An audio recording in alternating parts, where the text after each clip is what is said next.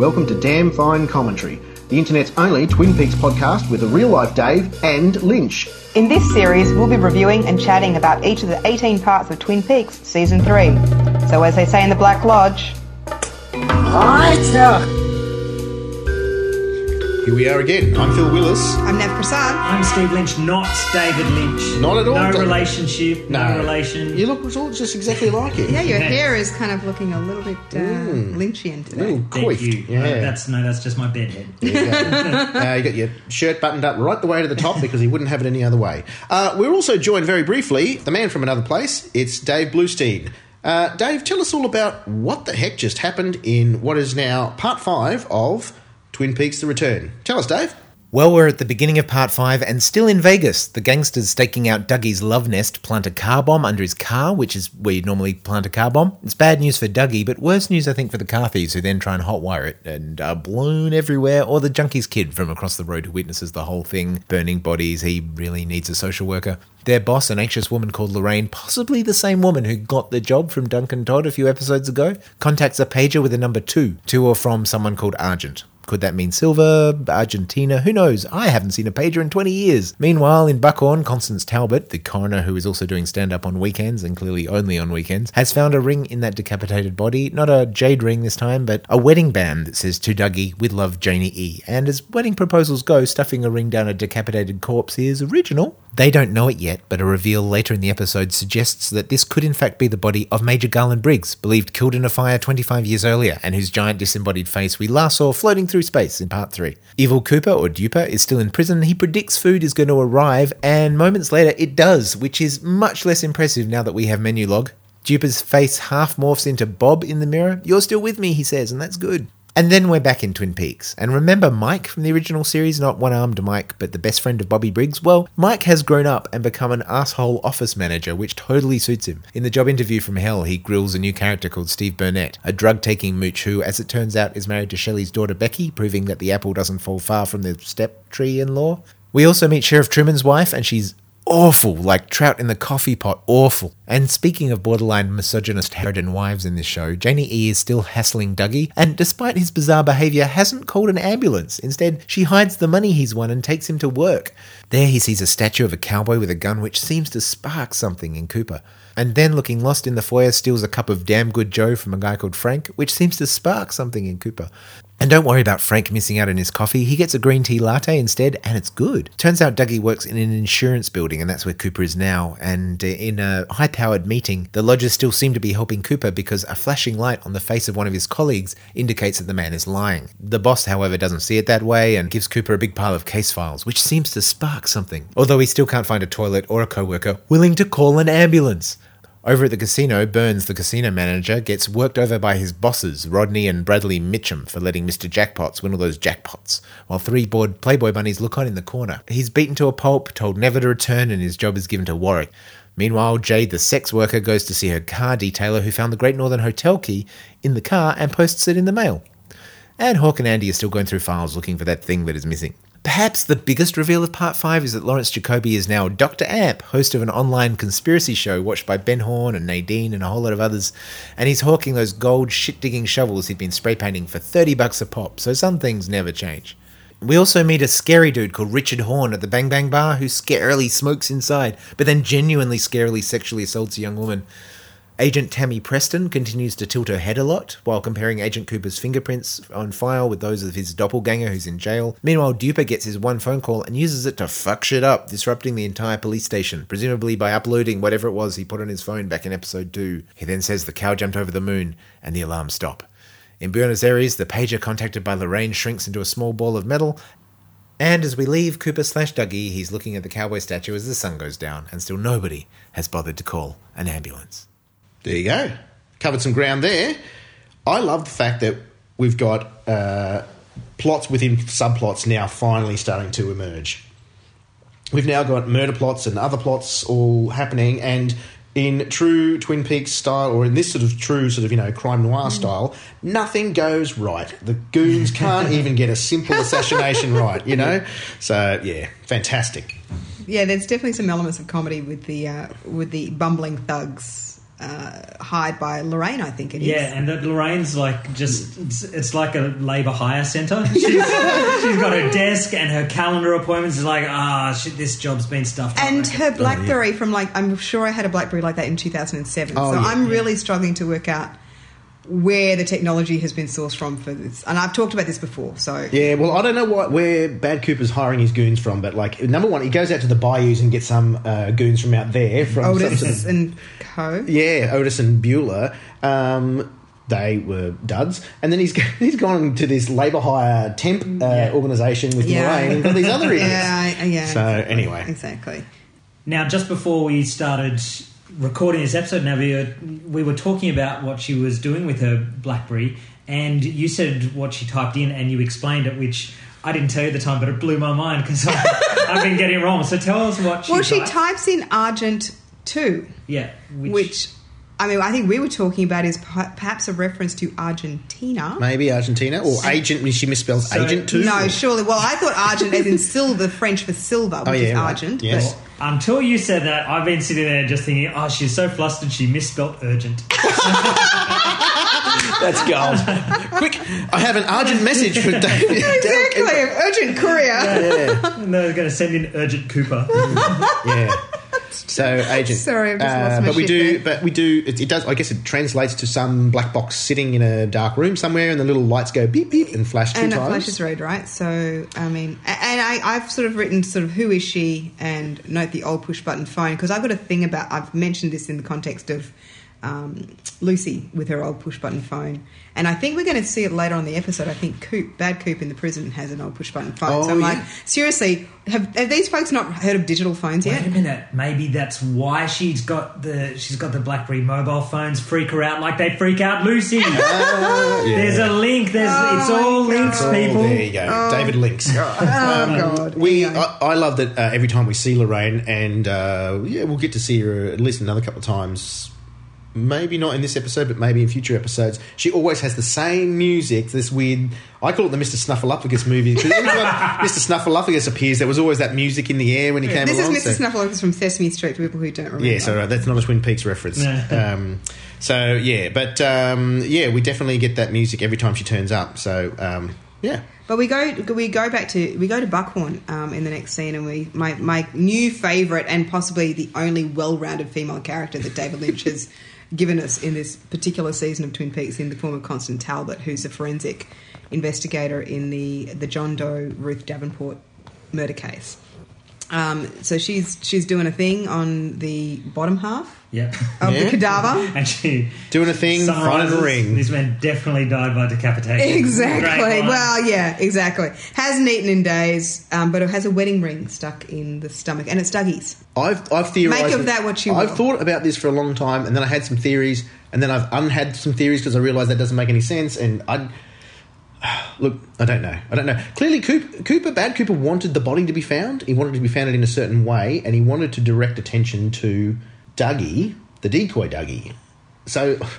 But it doesn't make sense, because if his plan had worked the way he intended to, Dougie would have become Good Cooper, who would have been shot and would have been sort of disappeared. So the only one that in America that would have met the physical attributes of Dougie would have been Bad Cooper. So it's almost like if he's trying to point them towards Dougie, he's pointing them towards... And we've been talking about Dougie possibly being a manufactured person or character. So if he'd been manufactured in the truest sense of the word, and perhaps really didn't exist, or...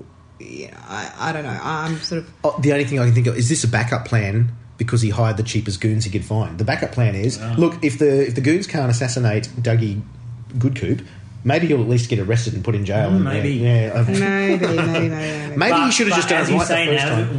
With Constance on the job, he's getting caught. I love her. She's funny. She's smart. She takes no shit from anyone. Yeah. I love her. Yeah, I'm with you there. She's a very cool character. Yeah. But we spent a lot of time in the justice system this episode. Yeah, because now we got Bad Coop's lying back in his cell, taking a break. And then the coolest moment of this season so far, like just really freaking terrifying, the mirror. Yes.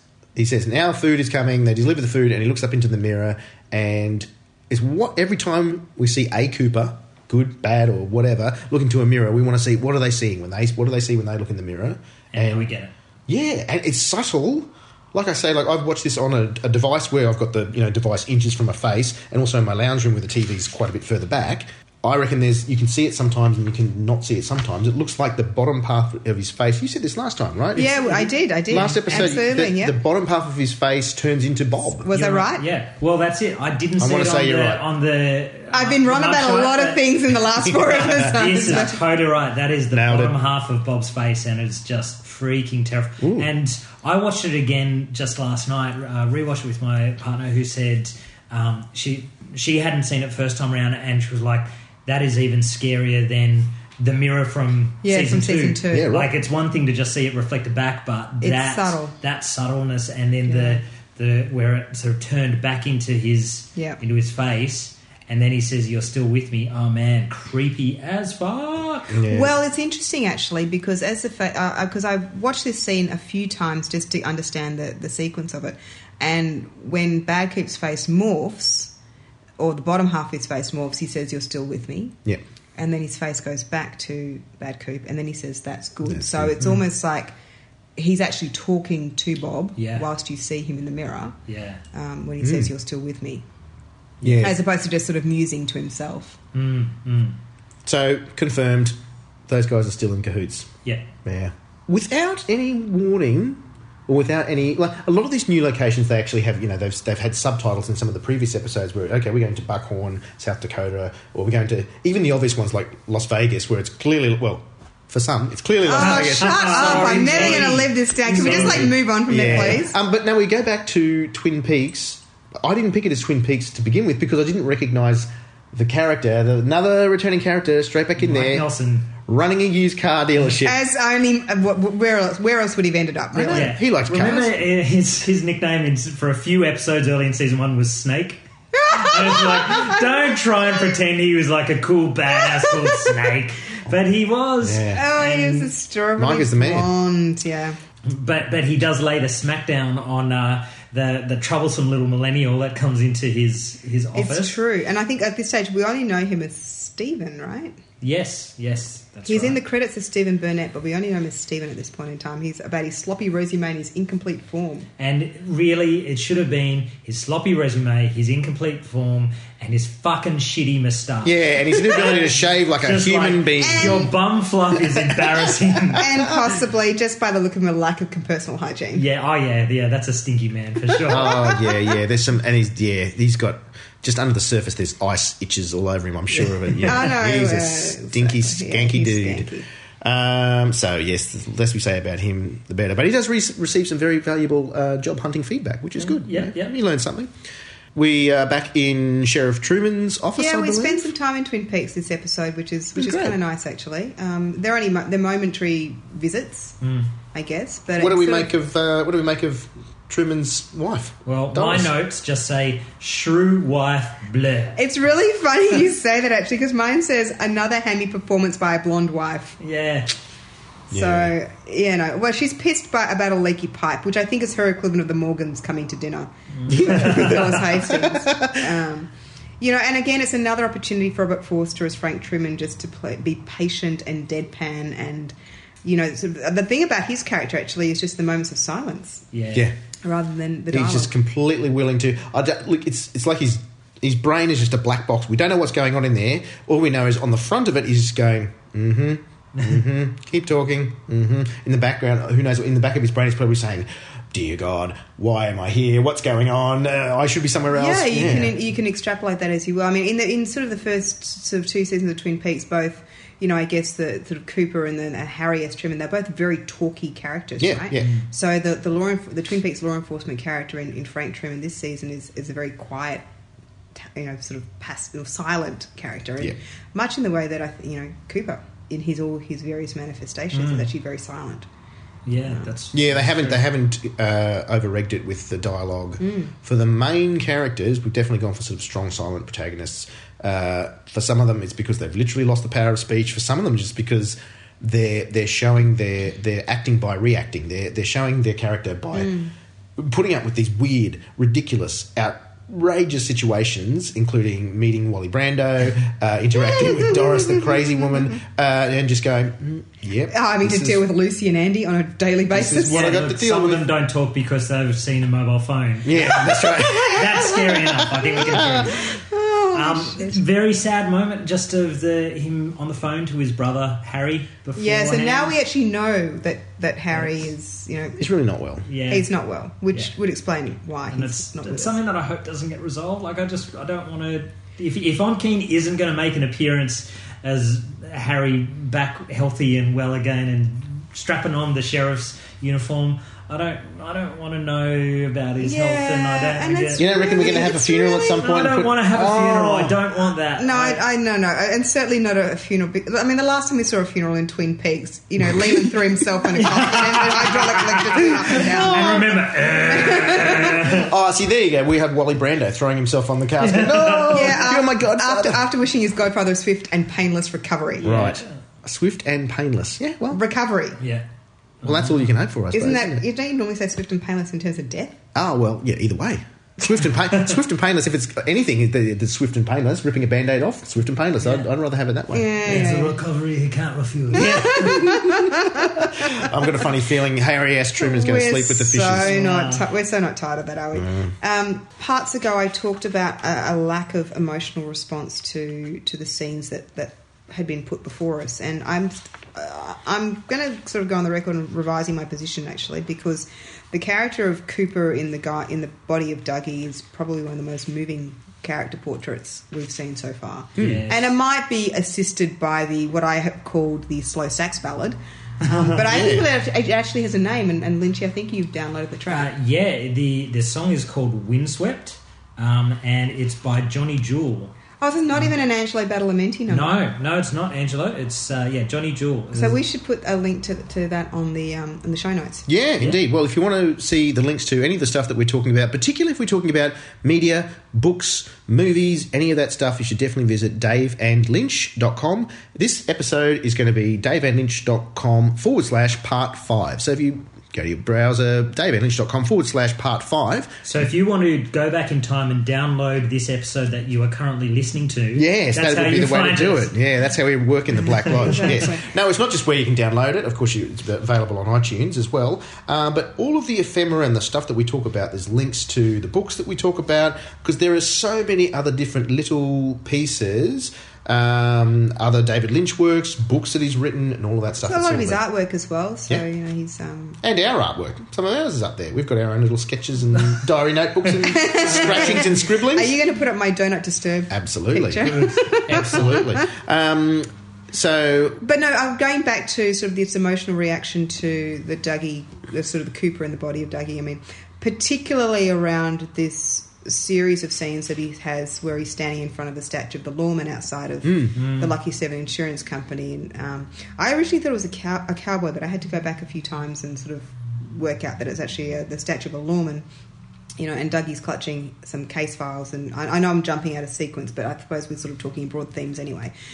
You really get this sense of someone who there are so many clues and so many touch points into the life that this man had that he's cognizant of, but just can't quite make the journey back. It's like it's this sense of being lost. Yes, it's like waking up and trying to remember a dream you had, and it's only just starting to come back in bits and pieces, and you're, oh, hang on, that's right.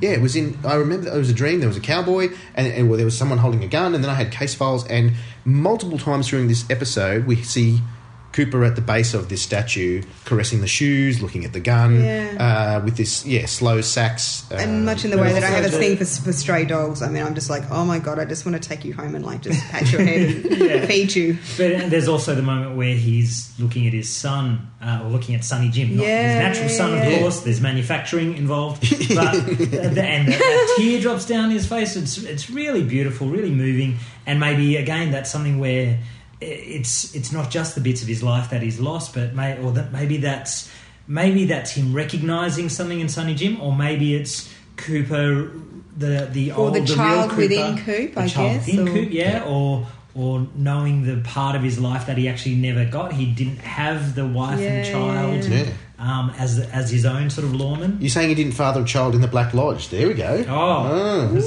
No. There's no evidence for that at all. I love the fact that while Dougie's at work, we've got two lots of goons now casing his house. So not his house. It's the Rancho Rosa house. It's where his car is parked, which he's never bothered to actually It's where he does some of his best work. Oh,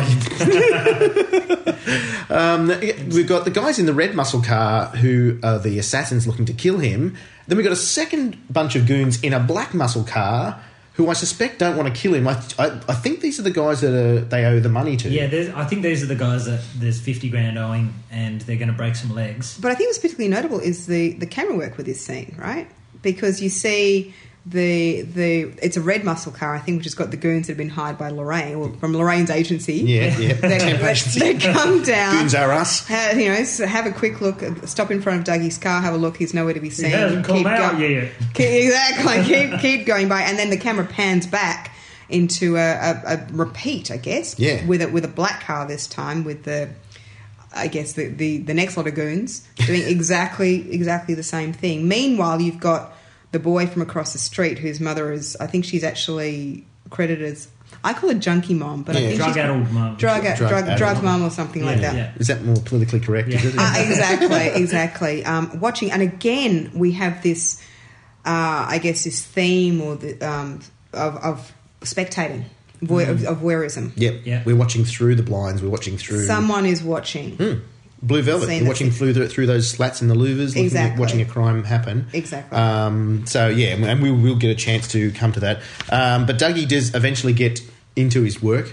He gets through the help of Phil Bisbee, I think is his name. Which goddamn, if that's not the darndest name out of a 1960s movie, I've never heard. Yeah. And the return of some very much missed Badalamenti music. So the brushes.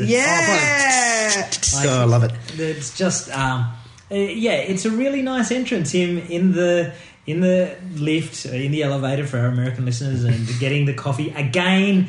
Americans drinking big, long milkshake-sized coffees. Yeah. And I think Phil says to him, I think because he steals. Frank's coffee. Is it Frank's or is it Tony's? No, it's Frank's. It's Frank's coffee. Yeah. No one steals Tony's coffee. He looks like he's gonna bust some heads open. That's our old mate Tom Sizemore.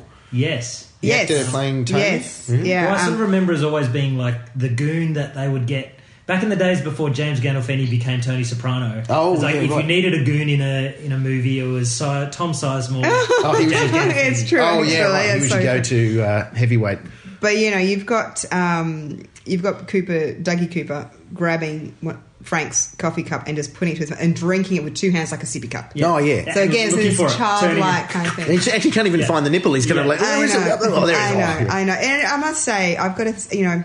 I love Kyle MacLachlan, but watching him play Dougie out of all of the characters is, I think, Cooper in Dougie's body, I've got a brand new respect for him as an actor. Yeah, he's been killing it this whole season. When you think about the number of things he's done, he's good Coop in the Lodge, bad Coop, he's Dougie, he's Coop as Dougie. Yeah. All of these are facets that we never got to see in Just series 1 beautiful. and 2. Yeah. And he's Lorraine. It's fantastic, and it turns out some of his powers from the Lodge, or maybe some of his intuitive detective powers. I always found him a weird detective, mostly because a lot of the things he seemed to find by accident. Even when he was like a regular agent, an FBI agent, like a lot of the stuff he found by accident, Tibetan rock throwing and all this other stuff. And now he's got lie detection powers, which just managed to go off because Tom Sizemore, aka Tony, was saying that the Littlefields case it wasn't arson. But then they said no, it was arson. He says no, he's lying.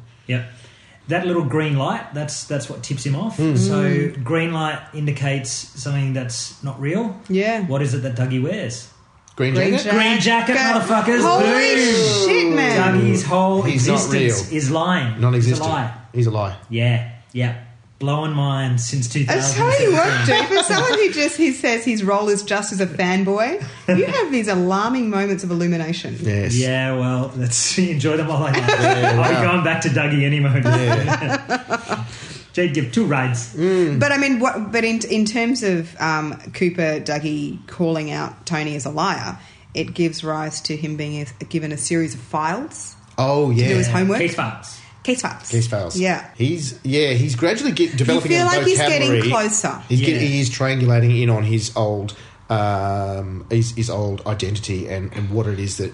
How did he get good at what he did? It's obviously there was some sort of intuitive understanding of how the world works and spotting the details. And this is not in this episode. And I spotting think signs, I think. Yeah. You know. Yeah. And it's so far it's coming out in drips. Now the question is are those drips just going to get bigger and bigger, Oh my God, or is it going to be so. one flood where he's just going to come back? I don't know which is going to be, but Or how far in, right? Yeah, if it happens at all. yeah.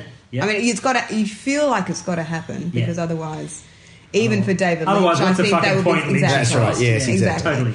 But I guess how far in is it that we're going to see this happen? Yeah. Poor old Coop. He has another bathroom. He can't. break. He seriously. He really He has really not figured that can't out. get a break when it comes to peeing. Yeah. Yeah. But the ladies who, so the girl in the office who's knocked back other old mate who's had a crack, and clearly Dougie's had a crack in the past, and she's like, yeah, look, you're a little fat, you're a little blur. Yeah, hair's a little And bit then- weird. That's right. And then he comes back as slim down Carl McLaughlin. She's like, hell yes, you can kiss me. Yeah. Yeah, notwithstanding that green jacket. Yeah, that's right. Yeah. I'll take that off. But you know, who wouldn't, right? Yeah, yeah, but no, he had other things on his mind. Yes. his Like back he needs teeth to were pee? floating. Yeah. So for another day, I guess. Yeah. We do manage to transfer back to. Should we talk about Star Turn cameo? I think that's in the next scene. It's probably where you're going. Oh, well, that's what I was thinking. Like, so we get back to the Vegas control room. We finally find out the fallout of what happens when someone wins 29 jackpots on your watch as casino manager. Well, I'll tell you what happens. Two badass motherfuckers turn up and beat the shit out of you is what happens. And one of them's Jim Belushi. Yes, That's right. which is great. Which he doesn't do any of the beating because Yeah, he's because too much of a yeah, badass. He's that's just going to right. stand there. But what I really liked about this dinner I found quite interesting. I mean, you know, the beating is fine, whatever. But what I found really interesting were the three showgirls in the pink dresses. Yes. Yes. Just standing by, really broadly disinterested. Yeah. Just watching on. Oh, they've seen it all before. Yeah. Were they brought there as a warning just to let you know, or they're just there for the entertainment, or they're just, you know... Well, you do have to wonder, right? Like, what is the purpose of these with the women in this scene, right?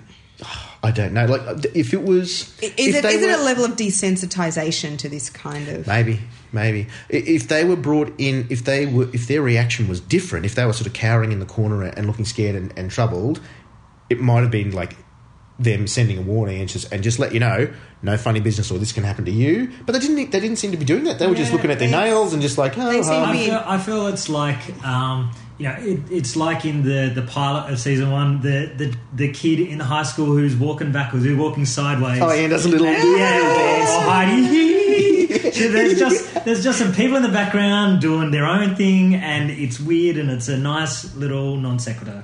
Are you suggesting that there's something that has no meaning whatsoever and just take it at face value? Yes. I'm going to have to wrap my head around that for the next couple of Yeah. seconds.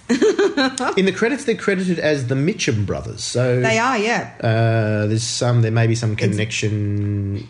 I was going to say with Robert With Mitchum. Robert Mitchum. There's That's in the real world, and Yes, he's dead. That doesn't make any sense. No. Yes, right. Okay, carry on. No. But we're back at the Rancho Rosa, and I mean, we talked about the punks and the black muscle cars sort of, pulling up, but I think this is when these guys sort of get turned into toast, right? Yeah. Well, I think they're looking for their $50,000. They're thinking, well, maybe we'll pinch the car, and that might be worth some of it to cover the gambling debts. They weren't banking on there being a bomb in the trunk, and $50,000 incidentally also being the savings that they had by not showing the explosion at all. Just cut away, boom, and then go back Oh, yeah. and see a car on fire. We've talked about some of the dodgy special effects. Yeah. And some of them are dodgy on purpose, I think. Like Yeah, some so- of the handcrafted claymation, like Charcoal Man. Charcoal Man, no, Brain on a Stick. Really, he did not put that much effort into Brain on a Stick. That's because he used all the budget on the drone, the drone overviews of New York and Vegas. Yeah, and it's not like there aren't well-made special effects and cool stuff going on there, but some of it he just really doesn't care. It's Yeah. just a bit hokey. Yeah, it's not what he cares about. No. You're right. It's exactly he's All got, you need to know is the car blew up. Yes, Exactly. we get it. Exactly. Yes. He could have used a stock footage of like an atom bomb going off in Nevada somewhere, and then just cut back to the car and That's and the right. 3 dead smouldering But I bodies. tell you what, Junkie Mum's son really needed to buy a lotto ticket that day, right? Yeah, He did dodge a bullet. He also needs a lot of therapy. I know, poor kid. Poor little- Again, sort of kids or youth who have unfortunate circumstances or are damaged, potentially damaged. And maybe he just had to go back and call 119. But then weirdly enough,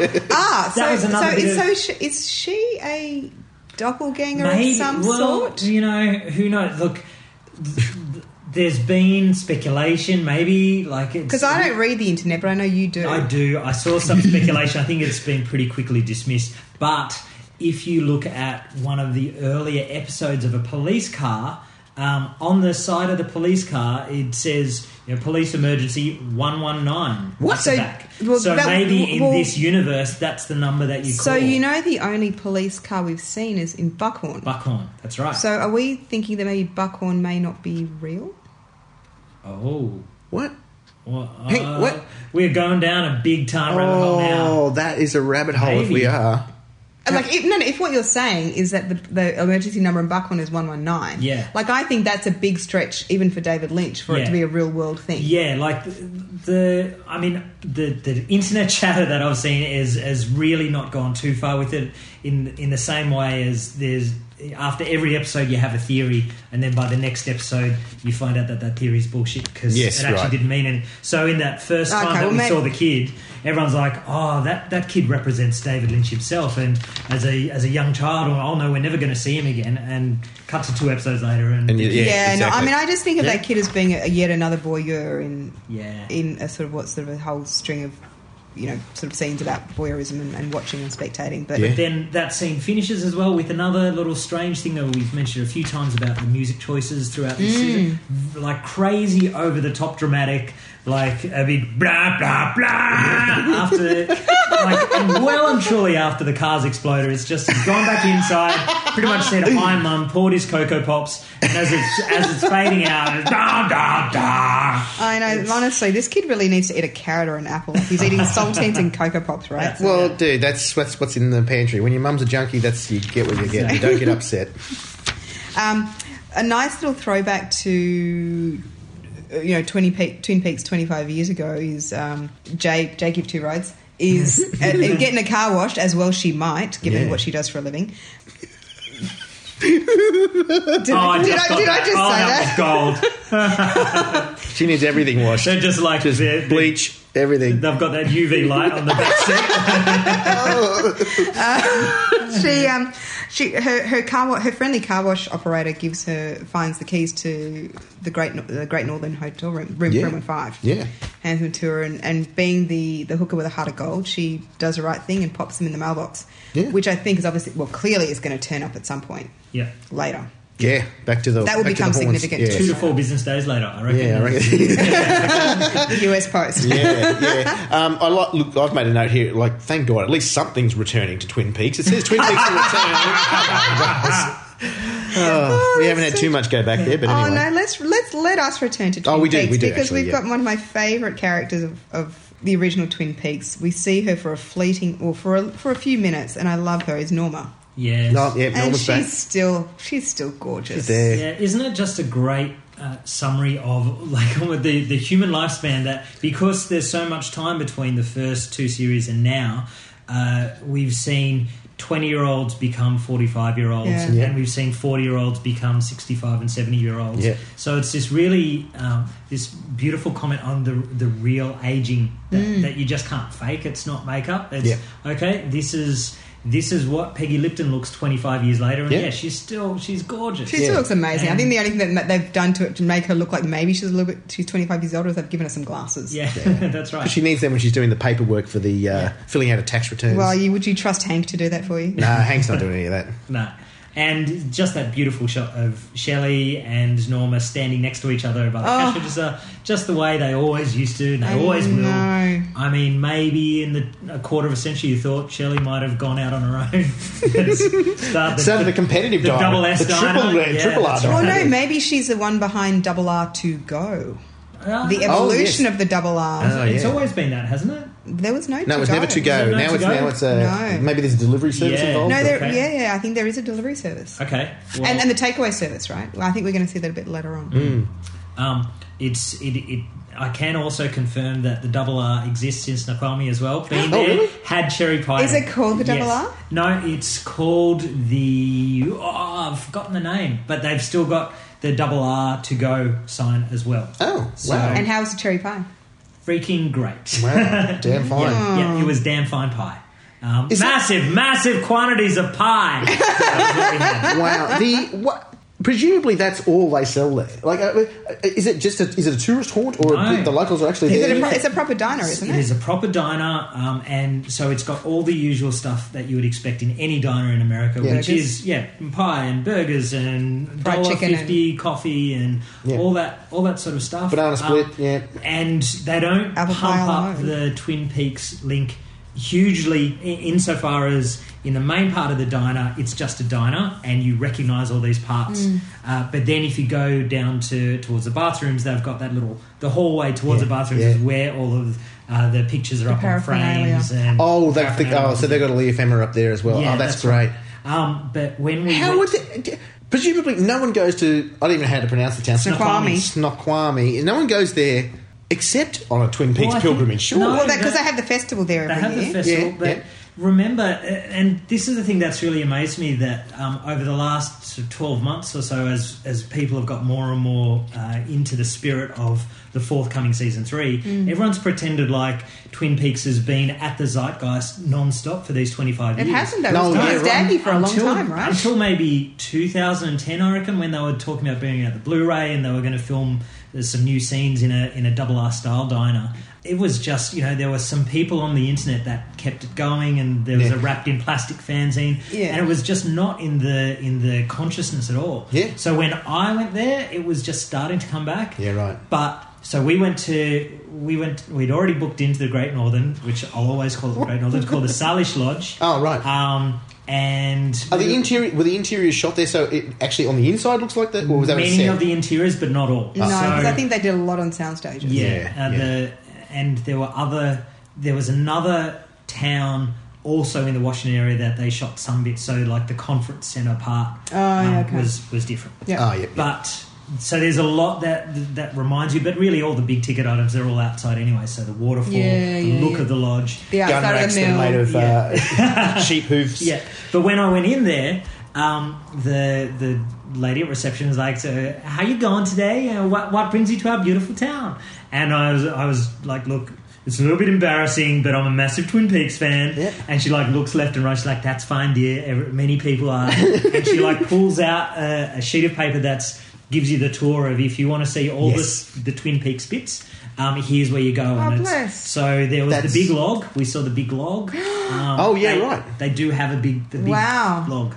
And of course, like I said last episode, the sheriff station, the mill. There's a few things that aren't there anymore, but there is that strong vibe. Yeah. And the waterfall is there. Like that's The waterfall is there, and the Salish Lodge is on the waterfall in the exact And same is way it, that the is ground it really a timber town? Like, is it a mill town? Or was it a mill town? I think it was, but we didn't really stay long enough to get a vibe for what drives the town these days. I mean, it's You just went there for the pie, Went there for the pie. Went there for the overnight at the Great Northern. Wow. Saw the waterfall, and then Did the giant visit you in your sleep? Look, the giant did not visit, but here is something that freaking well happened, and true. I'll swear this happened to the day I die. We were driving through the Twin Peaks, looking at all the different spots, and we took a wrong turn, and we're driving along this road that was deep in the forest. So we were in the woods. Yeah, right. And we got overtaken by a school bus, Yeah, and right. it was like the classic American school bus, so yellow school bus. And overtook us and sort of zoomed off ahead, and we kept driving, and there were no turn-offs, there were no private properties, no driveways, nothing. And 2 minutes later, we got to a dead end, and there was no school bus. There's a fucking portal to a lodge of some Where sort. did it go? Where did that school bus go? I don't know, but it Black happened. Lodge Tertiary Institute. Yeah, That's right. Wow, Yeah, that's it all phenomenal. happened. I love Dale. That's fantastic. I love that we've had that. I love that we've had that tangent because it takes my mind off the shitty situation. The reason why Norma and Shelley are hugging in the Double R diner is because Shelley's had to raid the till to give money to Becky. And her handbag. Oh, and her handbag. And her handbag. To give her money to look after her shitty boyfriend, Stephen. Again, my notes. Shelley's daughter, dating fuckstain. So, I clearly did. And the thing is, if you go back to episode 2, remember when Shelley's talking to her friends in the roadhouse and they say, she's like, my daughter's with the wrong guy. Yeah. And I was like, but everyone loves Stephen. Who the fuck loves that guy? No. Who could? No, not even his mother Yeah, does. That exactly. he is terrible. My note says Twin Peaks raising asshole since 1989. Oh God, what a skank! Yeah, Oh. and Norma says to Shelley, actually, she says, if you don't help Becky now, it'll be harder later. Yeah, Whatever that help might mean, actually, because obviously giving her money is not help. no, And Shelley says, we both know that tune. Yeah. yeah. Well, So- Shelley's been dating asshole since 1989. Yeah, There you go. Yeah, well, you know, Norma did not choose wisely. No, that's actually you're right. But you noticed something from the credits, didn't you, Nav, in terms of that he's not just her boyfriend. Stephen's not just... They're married. They're married. So I thought maybe this is sort of like, wanton youth of Twin Peaks. No, Because obviously in seasons 1 and 2, the wanton youth were in high school. They're obviously not in high school anymore. But, I mean, these two are married. Well, actually, no, but that's completely consistent though. Didn't Shelley get married to? She was married Leo. to She married Leo. and they got Shelley married young. Johnson. And they got married young, and Norma obviously and she had Hank clearly married- made the wrong decision. Norma and Hank married young. Oh Yeah. God, Is it a he whole is guy? no he. Not a fictitious characters making bad life. I know, but it's not just that. But Amanda Seyfried kisses the guy. I hope she got danger money for that because she looks like she got herpes. and or something. I know, and it's a young lost blonde. I think a lot of it has been Yeah. made about one of the rare instances that I did sort of go to the internet to read about various things associated with this part, and people talk about because there's this beautiful song that comes on a cassette player in the car, which Analog Me just loved. Is a song called I think I Love How You Love Me. Oh yeah, right. Which is gorgeous, and you see Amanda, she's wide-eyed, or Becky, she's wide-eyed, and her hair is blowing in the breeze. You know, she's sitting in a convertible. And She's on coke. Again, as I say, it's still the drug of choice in Twin Peaks. Yeah. And yet 25 he years looks later. like a total ice addict. He So totally there is does. not cocaine in that man's system. And and people talk about what a beautiful scene that was, and I'm like, I'm thinking, oh my God, seriously, this is like lost youth, lost innocence Yeah. at work. The scene it reminded me of was in Firewalk with Me, where Laura talks to Bob, I think, through the ceiling fan or something. And Yeah, she's looking up and her and- yeah. smile just gets up, and it's so freaky and unnatural. And I sort of felt that same. Yeah. It wasn't exactly repeated, but it was that same moment of the, like you say, the. It's smile. a tipping point. There's a of beauty, thing, and there's a isn't it? terror, and a wildness, and a kind of a. I feel fantastic. This cannot last, and it's not going to end well. Yeah, exactly. So we have a look. I mean, obviously, these two characters are going to come back later, Yeah. and they've got more of a role to play. But we spend more time, I guess, back with Cooper / Dougie, and again, I think we just have a few little vignettes. We're going back and forth of him with his case files and more sort of insights into this sort of childish innocence. He's still just loitering around the base of the statue at this point, isn't Well, he's also in the lift. Like, it's the end of the workday. He's in the lift. he? Oh, and he's facing the wrong way. Oh, way. yes. Come on, Dougie, let's go. Which our challenge to listeners is do that one time this week. Just get in a lift, face the wrong way, especially if it's just like you and one other person. I'm And just totally- don't break eye contact. Oh God! Okay, challenge accepted. No, I'll I'm report not back doing next that. week. Yeah. Yeah. Yeah. So we haven't. Look, there's probably a couple of scenes we can kind of skip over because really, I'm at this point in time, I'm kind of bored of talking about Lucy and Andy. But Just cut straight to the chase. let's talk about Jacoby. Yeah. Anarchist YouTuber. Yes. Dr. Jacoby. Dr. Amp. I've got survivalist TV marketer, but Yeah. Doing his He's- best Alex Jones conspiracy theorist. Dr. Amp Yeah. doing the vamp for liberty, climbing the ramp for justice, and climbing the lamp for freedom. Yeah. And just like all those guys, like never saying anything, just like, but there's only one person that can show what society is, and I turn over the rock, and they're squirming, and they're worms, and you're like, And I got my freedom justice torch, and I'll shine Which is basically just like a torch and papier-mâché paper mache wings on them or something. Yeah. Oh, yeah. And it's like, yeah, we all know what's going on. Poisoning our food. Chemtrails in the sky. Yeah, we know what they're going on. Cancer! Yeah, there's always cancer. Yeah, always. Oh my god, there's so many parallels with the room. It's not funny. I love that he takes a drink, and I'm expecting if he's going to have a drink, he's going to have an umbrella in the drink. There's no umbrella in his drink. Oh no, he said goodbye to Hawaii. Oh, yeah. Oh, he's no longer... Hawaii. No, he's drinking from the cold, fresh Yeah. streams of the peaks of Mount whatever it's called up there. Yeah. And again, another as the fanboy who jumps on the internet. When I said a few moments ago about you have a theory at one episode and it's just blown out of the water. I remember just pages and pages of people just going, "Well, here's what the shovels mean. The shovel is like gold. It's a gold digger. It's all about gold diggers and all about this and all that." And no. It's about the spiritual quest that David Lynch has been on, and now it's just like, no, it's Jacoby selling a shit shovel for $29.95 Plus postage in hand. And I kind of feel like it's like David Lynch almost predicted that people would just sort of start looking deeply into shovels. He was like, no, it's not you. that. I know. I was thinking the same thing. Is it a shovel or is it a spade? Yeah. Is it the spade? One-eyed jacks, the spade, clubs. well, you were talking a few episodes ago about something to do with maybe like the Ghostwood Estates and breaking ground because they break ground with gold shovels. Yeah, well, I thought it was going to be that he's spray painting these things because they're going to be, it's going to be a groundbreaking ceremony. Well, it certainly is groundbreaking. Yeah. That is, I love it that he is. He's running this weird thing. And who are his audience members? Well, at least the ones we see. Well, we get to see... we can talk about Jerry, right? I think, Jerry's lighting up a doobie in the woods. Yeah. Stoner Jerry, and he's watching it on his iPad. Yeah, Stoner Jerry thinks this is great laughs. Yeah. Like you said last episode, this is the equivalent of watching Dark Side of the Moon. Wizard of Oz is just like, fuck, Dr. Amp's on again. Awesome. Woohoo. But Nadine is like... But someone taking it very seriously. Speak, brother. Yeah. Yeah, she's like nodding and smiling like she's in church. Yeah. I mean, she knows. She's met the worms and the grubs. She couldn't get her patent on her. I silent know. runners. There's a part of me that's like thinking maybe she's like jealous that he's actually been able to get conspiracy. this up because her silent drape runners just didn't go anywhere. No, but she knows she's beating her head against the red tape, the bureaucracy, the worms, the grubs. She's taken it to the man. Yeah, cancer. Exactly. Far out. Anyway. Look, there's probably, we sort of talked about some of the scenes and how we're trying to work out how they could possibly be connected or, we're sort of into part 5 now. We've got 13 parts to go. So, hopefully some of these threads are starting to get tied together soon. I'm just excited that we've got 13 parts to go. I know. We're not even close. I don't want it to end. We go back to the Pentagon and there's been probably 16 hits in the last 25 years on Major Briggs and his prints. Oh, That's yeah. right. And good old Ernie Hudson to tell us. Finally, we've got the Ghostbusters on the scene. Who I take care of the ghosts from I the... believe he's called Colonel Davis. Right.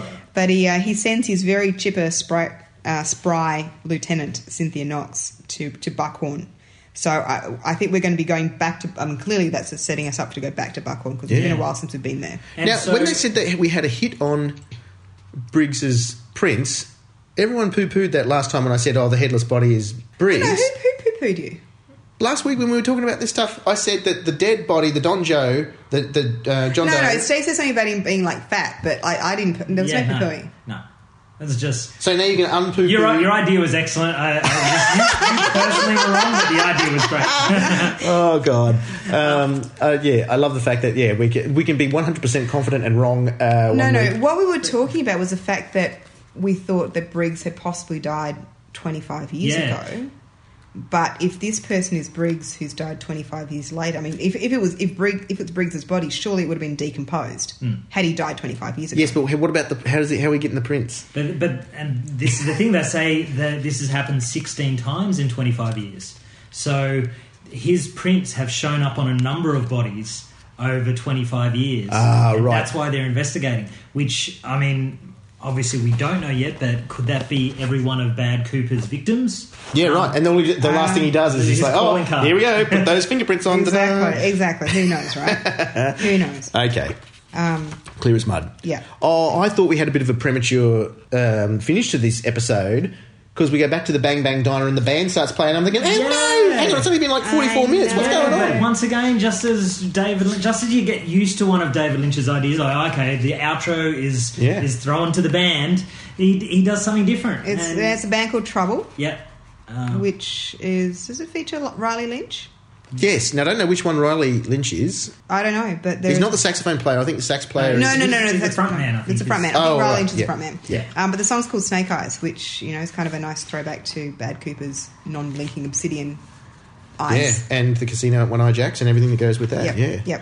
Oh, look, I think I'm just clutching at straws there just quietly. I love the music. I love that at some point there's a close-up of the drummer and he's getting a little bit excited and he loses one of his drumsticks and has to quickly fumble and make I a quick didn't see recovery. that. That's awesome. Yeah. But it gives us the opportunity to meet yet another lost youth in Twin Peaks world. Yes, another arsehole. Yeah. Oh, yeah. but he's like arsehole on top of arsehole. This guy's just properly over the top. But also just like like a lost wanton youth kind of thing, which is Richard, right? So he's credited as, we don't get to know him by his surname, but in the credits he's Richard Horn. Yeah. So he's clearly part of the better. He's quite the Richard, I'll give him Is he that. Audrey's kid? Let's hope not. Oh, he's got to be related to some part of that dynasty, right? maybe Ben's had another affair and had a young child that he's abandoned and turns to a life of crime. Jerry's torn himself away from baguettes of cheese to like father a child. Oh, wow. But, no, he's a little scumbag in the Leo Johnson mould. Yeah, sure. absolutely. Yeah, just. And again, a scene where he sort of basically puts a woman in a headlock, not dissimilar to Bad Cooper and Daria a few episodes ago. Yeah. He's certainly... It's malevolent, I think, was what I read. Yeah. Even for the implied violence and the implied sexual violence that it's been a theme of the entire thing, but mostly it's been done fairly sensitively and obliquely or through hints. Really? Less so in Fire Walk With Me, but we never... Oh, you're talking about in terms of... In the original Twin Peaks, yeah. In the TV Twin Peaks, but now that we're post-TV and we can put anything we want on screen, it's in pretty dark, vulgar... Woman in territory. Peril is, I don't disagree with you, really, but having recently rewatched it, like the Leo and Shelley stuff, there's some bad shit. True. I agree He's with got you. the soap in a sock and just some awful stuff. Yeah, and the Renette... I mean, even in Before Fire Walk With Me, you see the scenes with Renette Pulaski and she's walking on the rail tracks and she's got cigarette burns into her chest. Yeah. There's some pretty... But I mean, the other thing that's really interesting about the scene is, Deputy Chad, who we saw last episode, and we sort of got the sense he was a bit of a douchebag because, he kind of didn't really buy into the whole, the impact that Laura Palmer's death had on the community even 25 years later. We really get a sense this guy's a bad dude. Yeah. The name Chad just feels so appropriate. So hang on, I'm looking at my notes. Where was Chad in this scene? So the guy that says, I'll handle this, and he gives the cigarettes to with the money inside... That's Deputy Chad. Chad. That was mean about the log lady. Like as if we didn't know he was bad enough by being mean about the log lady last episode. And then he had a kind of a giggle when Bobby was crying when he saw Laura's photo. Yeah. Oh, yeah. No, I saw Chad being an asshole when he was in uniform. I just didn't recognise him out of uniform. Right. That makes a lot of sense now. He's been given money, so there's a bit of the payoff for the drug. Oh, I hate Chad maybe. even more now. I didn't even think that was possible. Oh. Another challenge Chad's to the bad. listeners. If anything bad happens, if anyone's acting like a douchebag and you and your friends are Twin Peaks and just turn to them and just go, what a fucking Chad. I want to see memes. Yeah, Memes that's go, right. what a Chad. Send us your best meme. Oh, yeah, that's right. Yeah, if you want to get in contact, you're very welcome to. Seriously. Yeah, you can contact us at daveandlynch@gmail.com. We'll do our best to sort of respond. We're not always recording these things in real time. Sometimes we batch them up and do a couple of episodes. Sometimes there'll be space between episodes based on our own commitments. And we'll do our best to get episodes out. Now that the parts are being released 1 week at a time, we'll do our best to respond in real time. So if there's anything we've missed, have we missed some blatant clues? We've missed a blue rose in the corner or something Or you just got like a different take on something. or you just want to say hi, hit us up, daveandlynch@gmail.com, or you can grab us on Twitter, twitter.com/daveandlynch.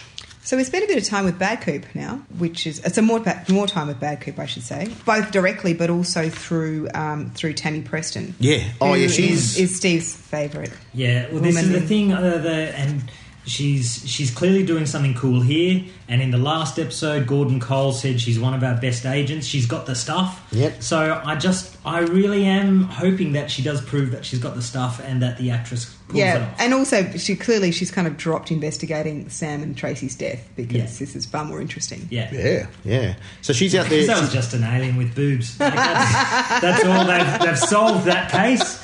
Moved on to the next one. Time to look at some fingerprints. Yeah. Well, she's comparing the fingerprints of She's looking at Well, she's looking at Bad Bad Coop. Coop's mugshot. And what did you think was the she was looking at now? Well, I sort of saw this maybe the first time we saw Bad Coop's mugshot, and I guess it was validated this episode, is that if you look at Coop's mugshot and you look at Bad Coop, it kind of looks like Bad Coop, but it's kind of not. Yeah, There's something a bit distorted there. The thing going on. And so, you know, I think what happened is in photographing Bad Coop, Bob must have been with him at the time, because there is a slight distortion of the nose and the lips. So there's that, but also Tammy's looking at Coop's fingerprints.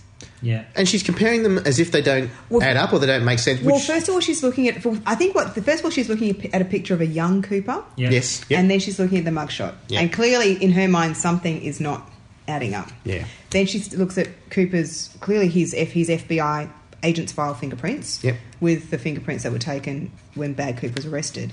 And again, something is not adding up. So I thought, and I don't know whether it's, I can't remember whether it's because I observed it or whether I'm just projecting, I thought Bad Cooper's fingerprints were a mirror image of Cooper's FBI. I want that to be true. I want that to be true. I also made that same prediction.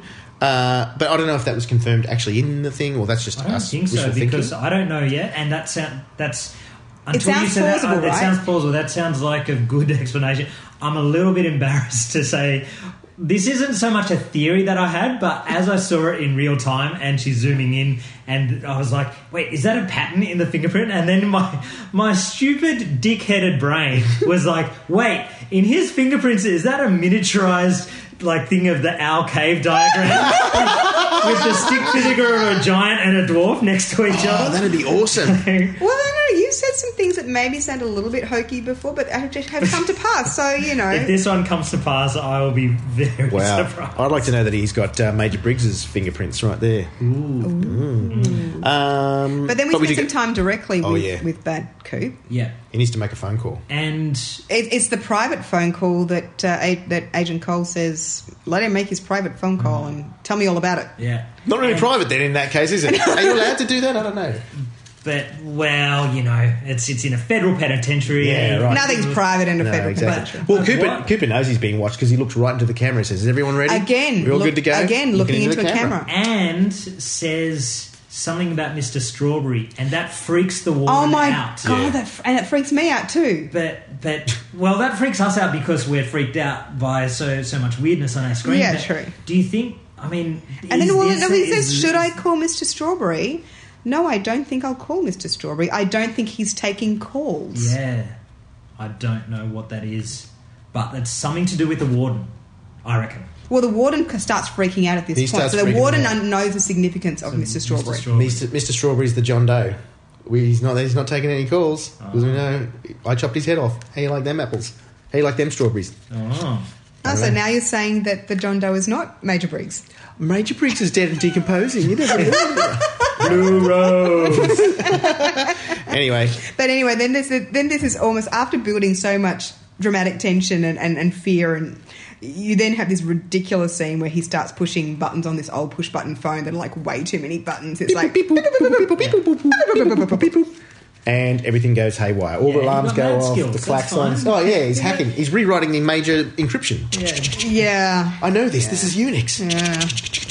And then one of the weirdest lines, which I'm sure will make sense at some point, where he says the cow jumped over the moon. Yeah. Yeah.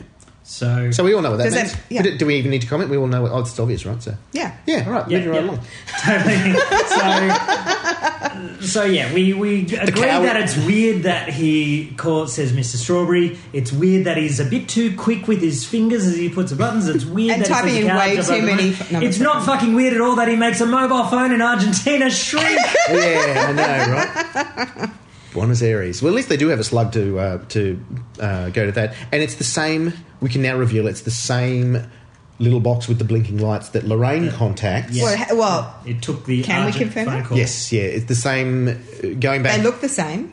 well, it's, But it's no, also it's in got the the same. tray. The light bulb. Yes, the same tray. The There's light bulb. I know. We cut to the light bulb, the cobwebs, and the. I'm now in that sort of headspace where I just cannot assume Oh, you're doubting anything everything. anymore. I'm doubting everything. Yeah, What is existence? Exactly. So he's there's a- given the command to self-destruct that box and that communication. And whatever the consequences are of that, we will find out. Yeah. Yeah. At some point, I don't know. As much as we have said in previous episodes, okay, now at least the groundwork is there, the broad brushstrokes are there, the map of what needs to happen is going to happen, so it'll do, and now we've got these other 17 different mysteries that we've got no freaking idea what's going on. So, touche, Lynch, you've done it again. Yes, you dirty thing. So, after all of the weirdness, we end on just something a little bit simple and a little bit beautiful. And quite emotionally sort of moving, really, which is Cooper Dougie still standing in front of the lawman. Yep. It's dark. Yeah. And Windswept is playing again. Windswept is playing beautiful again. song. The policeman tells him to move on, and he's still there like a lost boy with not knowing where to go. And again, no one understanding that this is someone who clearly he's mentally needs ill, or help. he's on drugs, or he's something. He needs help. Please, can someone just call 119 and get this guy? Possibly the thing that I took from this episode is that I think we talked about Twin Peaks and Buckhorn and what do these two places have to do with each other, if anything. I think we're now starting to move towards a path where these two places, much in the way that in Firewalk Me, Deer Meadow and Twin Peaks, which were neighbouring towns, had a connection. I think now we're starting to see a path where these two storylines may intersect. It may be through Major Briggs. Blue but one Rose. way or the other, I hope Constance Talbot is there. Oh, she'll be there to guide us. She's through. here all week. Yeah. Well, on that note, we might wrap this episode up. Thanks, everyone. We'll see you again next time. Bye. And remember, don't be a Chad. You've been listening to Damn Fine Commentary with Dave and Lynch. For the complete list of show notes and all the links, visit our website, daveandlynch.com. And if you like the show, there's 2 things you can do to really help us out. First, tell all your friends. And second, take a few seconds to rate us on iTunes. It makes a huge difference and helps other people find us. Look, did we miss anything? Do you have a comment, a question or a suggestion? Drop us a line at daveandlynch@gmail.com, or you can follow us on your social media of choice. We're at twitter.com/daveandlynch, facebook.com/daveandlynch, instagram.com/daveandlynch. Yep, you get the picture. We're everywhere. Thanks for listening.